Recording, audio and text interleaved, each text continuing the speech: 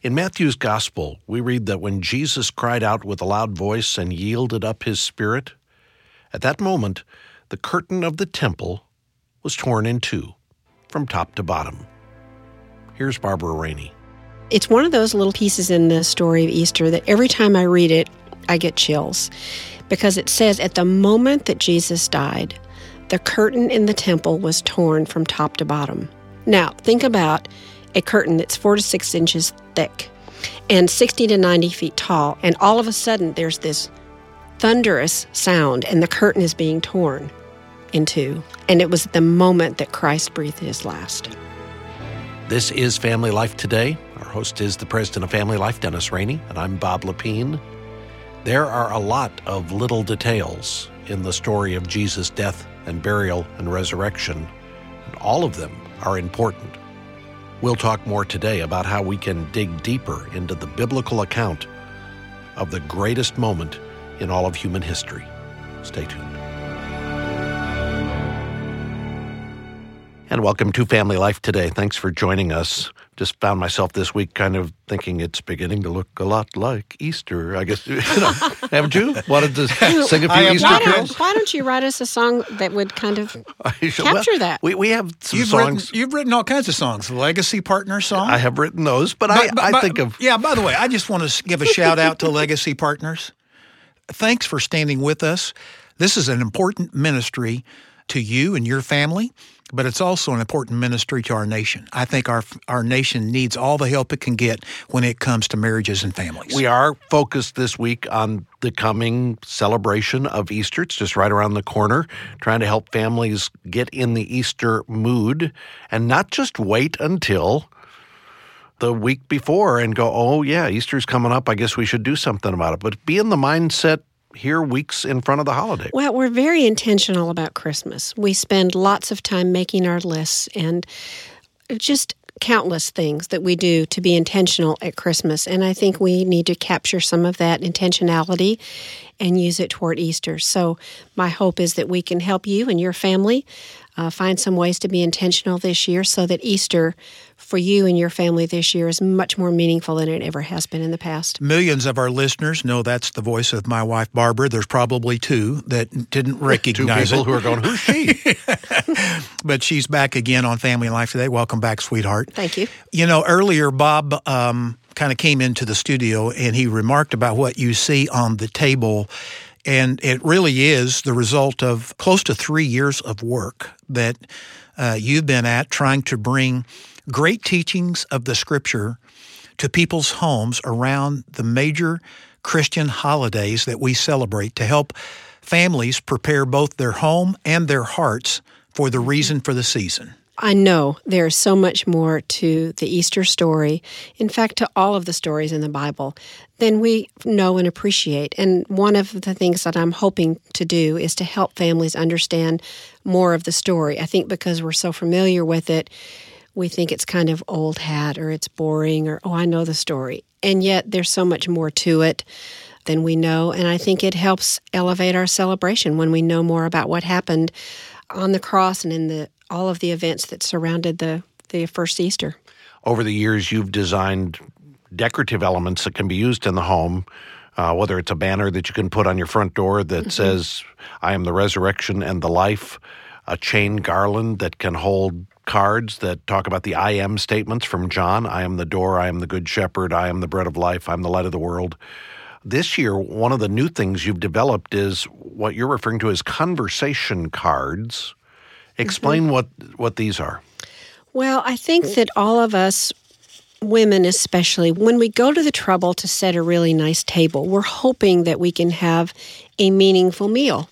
We go to that trouble because we're hoping that we can capture something that will be memorable, something that will kind of hang with us. And that's why we do traditions. That's why we repeat recipes and all of that. It's a way of binding us together as a family, and it knits our hearts together. And so one of the things that I wanted to do was help families, help couples, help moms and dads initiate meaningful conversation around your Easter brunch or your Easter lunch or Easter dinner, because we can set a beautiful table, but then if we sit and talk about sports or we talk about homework or the kids break into a fight, we lost it. We lost that element that we were trying to create. And so sometimes we all need prompts. We need reminders. We need some kind of a little nudge to help us have a meaningful conversation or to help us talk about things that really matter, because we want to. We just don't know how to get there. A few years ago, you created napkin ties that had a question on them. Yep. That folks you called it Untie Your Story. Right. So you would take one of these napkin ties and untie the silverware. I've got one here. I've got one too. Mine says, being grateful is not always easy. What makes it so difficult at times? Mine says, describe one of your favorite teachers as a child and what made him or her remarkable. So the idea is just here's a question that takes the conversation beyond the mundane into something that's a little more meaningful. Exactly. But now the conversation cards take it even a step farther, right? That's right, because the conversation cards, there are 8 of them that come in a package, and there are 2 ways you can do them.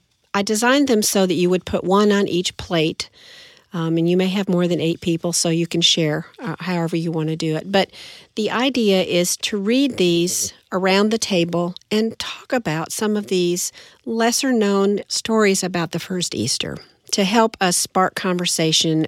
But they're also designed to help us worship more for what Christ did for us on the cross. Because again, I think we can become complacent and we can become dull to the story. And so when you hear more about what really happened, it opens your eyes and there's more of a sense of wonder and awe. Each of these cards is it's basically a 60-second devotional. Very quick.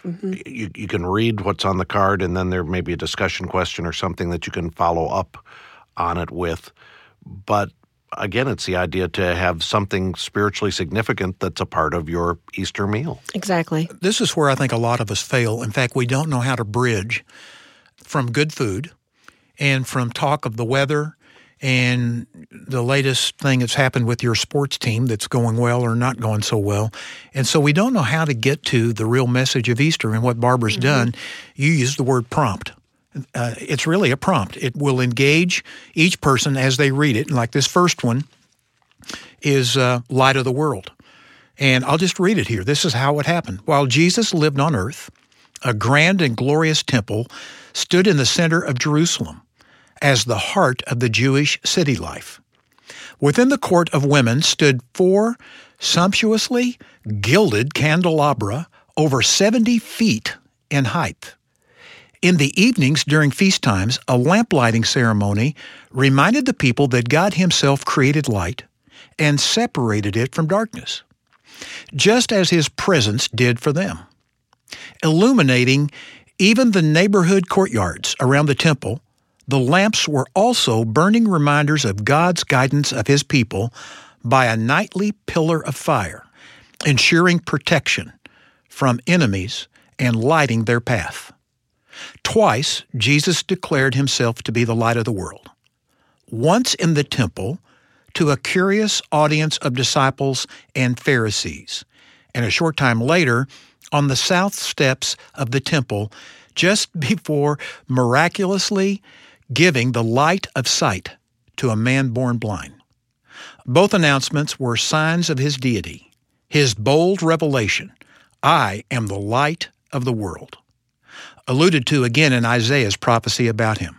The people who walk in darkness will see a great light. During every Passover meal, the honor of a candle lighting belongs to the mother of the house, honoring all women, for it was through Mary that God chose to give us the light of the nations, Isaiah 49:6. And at the bottom of the card, Barbara has, if you're reading these stories at your Resurrection Day meal, the women or the mother of the family can light the candles now. That'd be a great moment in a family to honor women for having given birth to our Savior and at the same time honor your mom in the process. A part of what I like about these stories is that it ties what we know about the resurrection and the cross and Good Friday and all of those things that we celebrate at Easter. But these cards tie all of those events back to the Jewish traditions and the Jewish feasts that Jesus himself celebrated when he was on earth. Because there are links, there are parallels, and there are connections between what God instituted for the nation of Israel that they actually went through, that Jesus actually participated in, and what we celebrate today. And I think it's helpful for folks to realize that Jesus didn't just stand up and in no context say, I'm the light of the world, where everybody's like, where'd that come from? Mm-hmm. No, he stood up in the midst of the temple where these lights were being lit, giving light to the neighborhoods, as you describe in the card. And it was there he said, hey, I'm the light of the world. Mm-hmm. Everybody kind of like at him going, in the midst of all of this flaming light, you're saying you're the light of the world? Mm-hmm. It was a revolutionary statement he was making, not just some kind of esoteric human philosophy that he was offering, again, with no context. It was also a fulfillment of prophecy, too, because as you read that, there's the verse in Isaiah that said, a light will come, and he's saying, I'm the light. Yeah. I'm the light of the world that God promised. And it was a way of him saying to the people who had been looking for the Messiah to come, I am he. Now, if you were having your brother and his wife and their kids over for Easter dinner, and they go to church on Easter and they go to church on Christmas and that's about it, and they come in and see crosses on your table and conversation cards about Jesus as the light of the world, would you put all of that out if you were having nominal folks come over? Or would you? How would you handle that, do you think? It would really depend on who it was. And in your family, you sort of know.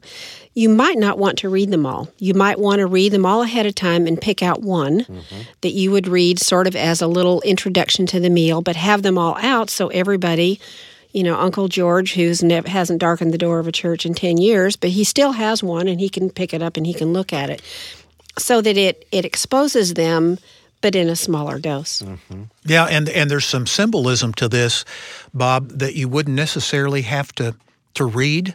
Like, explain to them, Barbara, and this is one that you'd read. It's called Hidden Bread. It's the second one that you would read. Explain how the Passover meal really symbolized the death, burial, and resurrection of Christ. Jews celebrated the Passover meal for centuries, and Jews today still celebrate Passover. And one of the steps of the Passover meal for the Jewish people today is when they take the bread that's called matzah, and it's prepared, and it always has been prepared in sections. So this Jewish matzah bread has 3 pieces. It's divided into 3 pieces.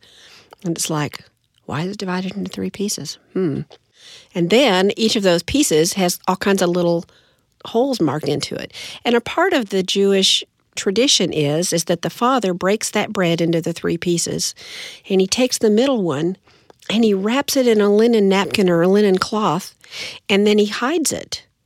And the Jewish children then all go on a search to find it, and the one who finds it brings it to the father, and the father pays him in silver coins for that piece. There's so much symbolism, there's so much history interwoven with the Jewish tradition of Passover and what Jews actually practice today and what we know about the story of Jesus, that you could read some of those pieces with people who may or may not be friendly to your faith, and yet it's almost like a history lesson, and they might go, oh, I didn't know that, and it might make it more interesting and appealing. Yeah, and simply to review with them, say, for centuries, Jewish families celebrated the dinner, and they had this time when they broke that bread, the matzah, in thirds, and then hid the one that was wrapped in a napkin. And it's like, we think as followers of Christ that what God was doing was he was showing us what the resurrection was going to look like, that Jesus was going to be crucified, he was going to be wrapped in a linen cloth and buried, and then on the 3rd day, he rose from the dead. And I would think it would cause an interesting discussion, even with people who aren't people of faith, just to cause them to begin to wonder, is there really something to this man, this God-man named Jesus Christ? That's what you're really wanting to create around the table, isn't it? I want to create interest. I want to create conversation. I'm hoping that families can talk about some of these lesser-known details, because one of the things I've discovered through the years of studying the Bible is that the details matter. God doesn't overlook the small stuff. So every detail of the Passover meal, every detail of every feast that he instituted, every detail of the temple that was in Israel, all of that pointed to Christ. And we don't know enough about that as Gentiles, as people in the Christian church today. And the more we learn about Jewish history and culture as God instituted it, the more it makes our faith more meaningful. And I think that's what so many of us are looking for in our families and in our celebration of Easter, as a way to make it more meaningful. Each of these conversation cards has artwork on the other side of the card. You want to tell us about the artwork? The artwork is exceptionally beautiful, I think. The story behind that is that I found a book at a garage sale a number of years ago, and it's a book that was written by Peter Marshall, and it was a sermon he gave on Easter Sunday, and it's a phenomenal little book. But it was full of these pen and ink drawings, and the drawings are all about Christ and the resurrection. And so each one of them has a pen, and each of the cards has a beautiful pen and ink drawing on it. One of the other stories you tell that I didn't know anything about until you did the research on this was the story of the curtain. Bob, you may remember that when Christ died on the cross, at that moment, obviously there was an earthquake. It was dark, and there was something that took place in the temple that was symbolic of what God had done through his Son, Jesus Christ. Explain what that was, Barbara, and what happened to the curtain in the temple. Well, the Jewish temple had a perfectly square room that was at the back of the temple, and it was closed off by this really thick curtain. And nobody knows precisely what it looked like or precisely how big it was, but the research that I did said that the curtain was between 60 and 90 feet tall. That's really tall. I mean, that's a really big curtain. None of us have curtains anywhere near that big in our house. And it wasn't a sheer curtain. And it wasn't a sheer curtain. It was between 4 and 6 inches thick. And I would like to know how they even made it. I would like to know how it was woven. Was it just a whole bunch of curtains that were then tied together? How do you weave anything that's 4 to 6 inches thick and that tall? It's just impossible to even imagine what it looked like to start off with. But what's so remarkable, and it's one of those little pieces in the story of Easter that every time I read it, I get chills, because it says at the moment that Jesus died, the curtain in the temple was torn from top to bottom. Now, think about a curtain that's 4 to 6 inches thick. That's almost more than you can put your hand around. Yeah.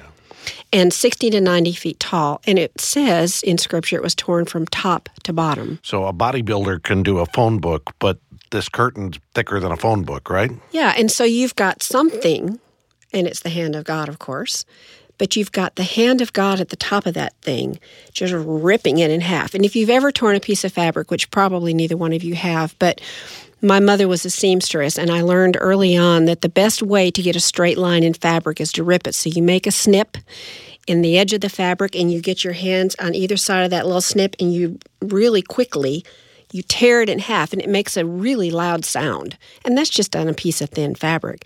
But imagine the sound that probably occurred with a 4-inch thick, 90 feet tall piece of fabric, or whatever it was, being ripped in half. And I just imagine that the sound alone was stunning to all the priests and the people who were in there, and they were busy with this business of doing the Passover sacrifices.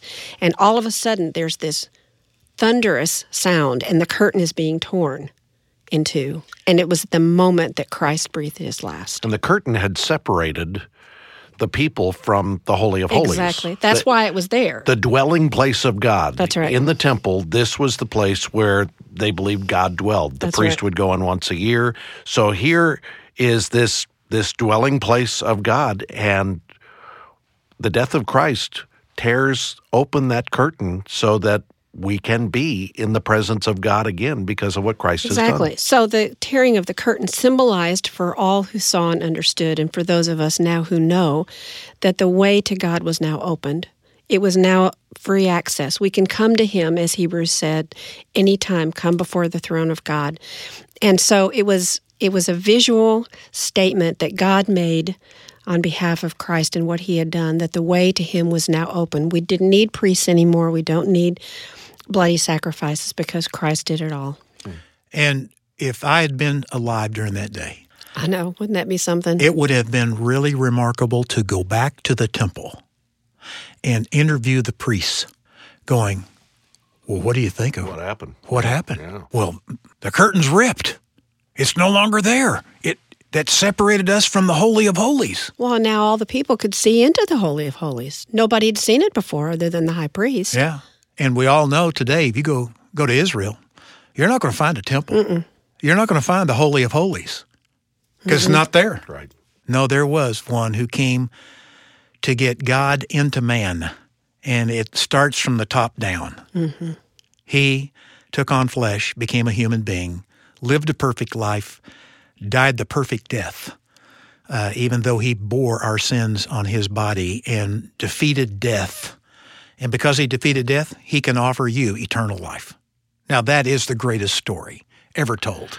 Well, and maybe because of the work that you've done, Barbara, there'll be some families that'll have a little richer, deeper understanding of what it is that we celebrate at Easter this year and in the years to come. And Easter will be more meaningful than it's been for families. Well, I hope so, because I think that we undervalue what Christ has done for us. And so my prayer is that we would grow in our appreciation for the sacrifice and the price that he paid to redeem us. And so that's my prayer. There's two places on the planet where that needs to be taking place. One's a church, the other's in a family. What better place to communicate the reality of who Jesus Christ is and what he did on our behalf? What a privilege we as parents, grandparents have to introduce our children to the Messiah, the great high priest, the mediator. Well, and everything Barbara's been working on is designed to help make that easier for moms and dads to do, while at the same time making your home a place that declares the glory of God, the majesty of Christ. And I want to encourage our listeners, take a look at the resources that Barbara has designed for us here at Family Life as part of the Ever Thine Home collection of resources. Go to the website everthynehome.com, and everything that Barbara has designed for Easter is available right there for you to look at. Again, it's everthynehome.com. Look for the banner that you can hang on your front door at Easter, or for the Savior names, the crosses that can be displayed as a table decoration, the cards we've talked about today that you can use at the dinner table, conversation and devotion around your Easter dinner table. The website again is everthynehome.com. Or if you have any questions, you can call 1-800-FL-TODAY, and we can answer whatever questions you have or make arrangements to send some of these resources your direction. Again, the toll-free number is 1-800-FL-TODAY, and the website is everthynehome.com. You know, I know a lot of our listeners over the years have used one of the resources that Family Life developed years ago to help celebrate the Easter season. It's a tool called Resurrection Eggs, where you can share the story of Easter with young children in a way that makes it memorable for them. It's interactive, and kids love it. And we thought this year we'd like to make that tool available to anyone who would like a set. All we're asking is that you help us with a donation to support the ministry of Family Life Today. We're listener-supported, so your donation is what helps defray the cost of producing and syndicating this daily radio program. And if you'd like to help support us, we'd be happy to send you a set of Resurrection Eggs. Simply go to FamilyLifeToday.com and click the link in the upper right-hand corner of the screen that says I Care. You can make an online donation there and request the Resurrection Eggs, or you can call 1-800-FL-TODAY. Make your donation over the phone and, again, request a set of Resurrection Eggs. Or you can mail your donation to Family Life Today at Box 7111, Little Rock, Arkansas. Our zip code is 72223. Now, tomorrow, we've got a guy, a friend of ours, who has just been, he's been pestering us. He wants to come on the radio and talk about Easter, and he's a friend, so we're going to let him do it. Tune in tomorrow, and we'll introduce our guest to you. I hope you can do that. I want to thank our engineer today, Keith Lynch, along with our entire broadcast production team. On behalf of our host, Dennis Rainey, I'm Bob Lepine. We'll see you back next time for another edition of Family Life Today.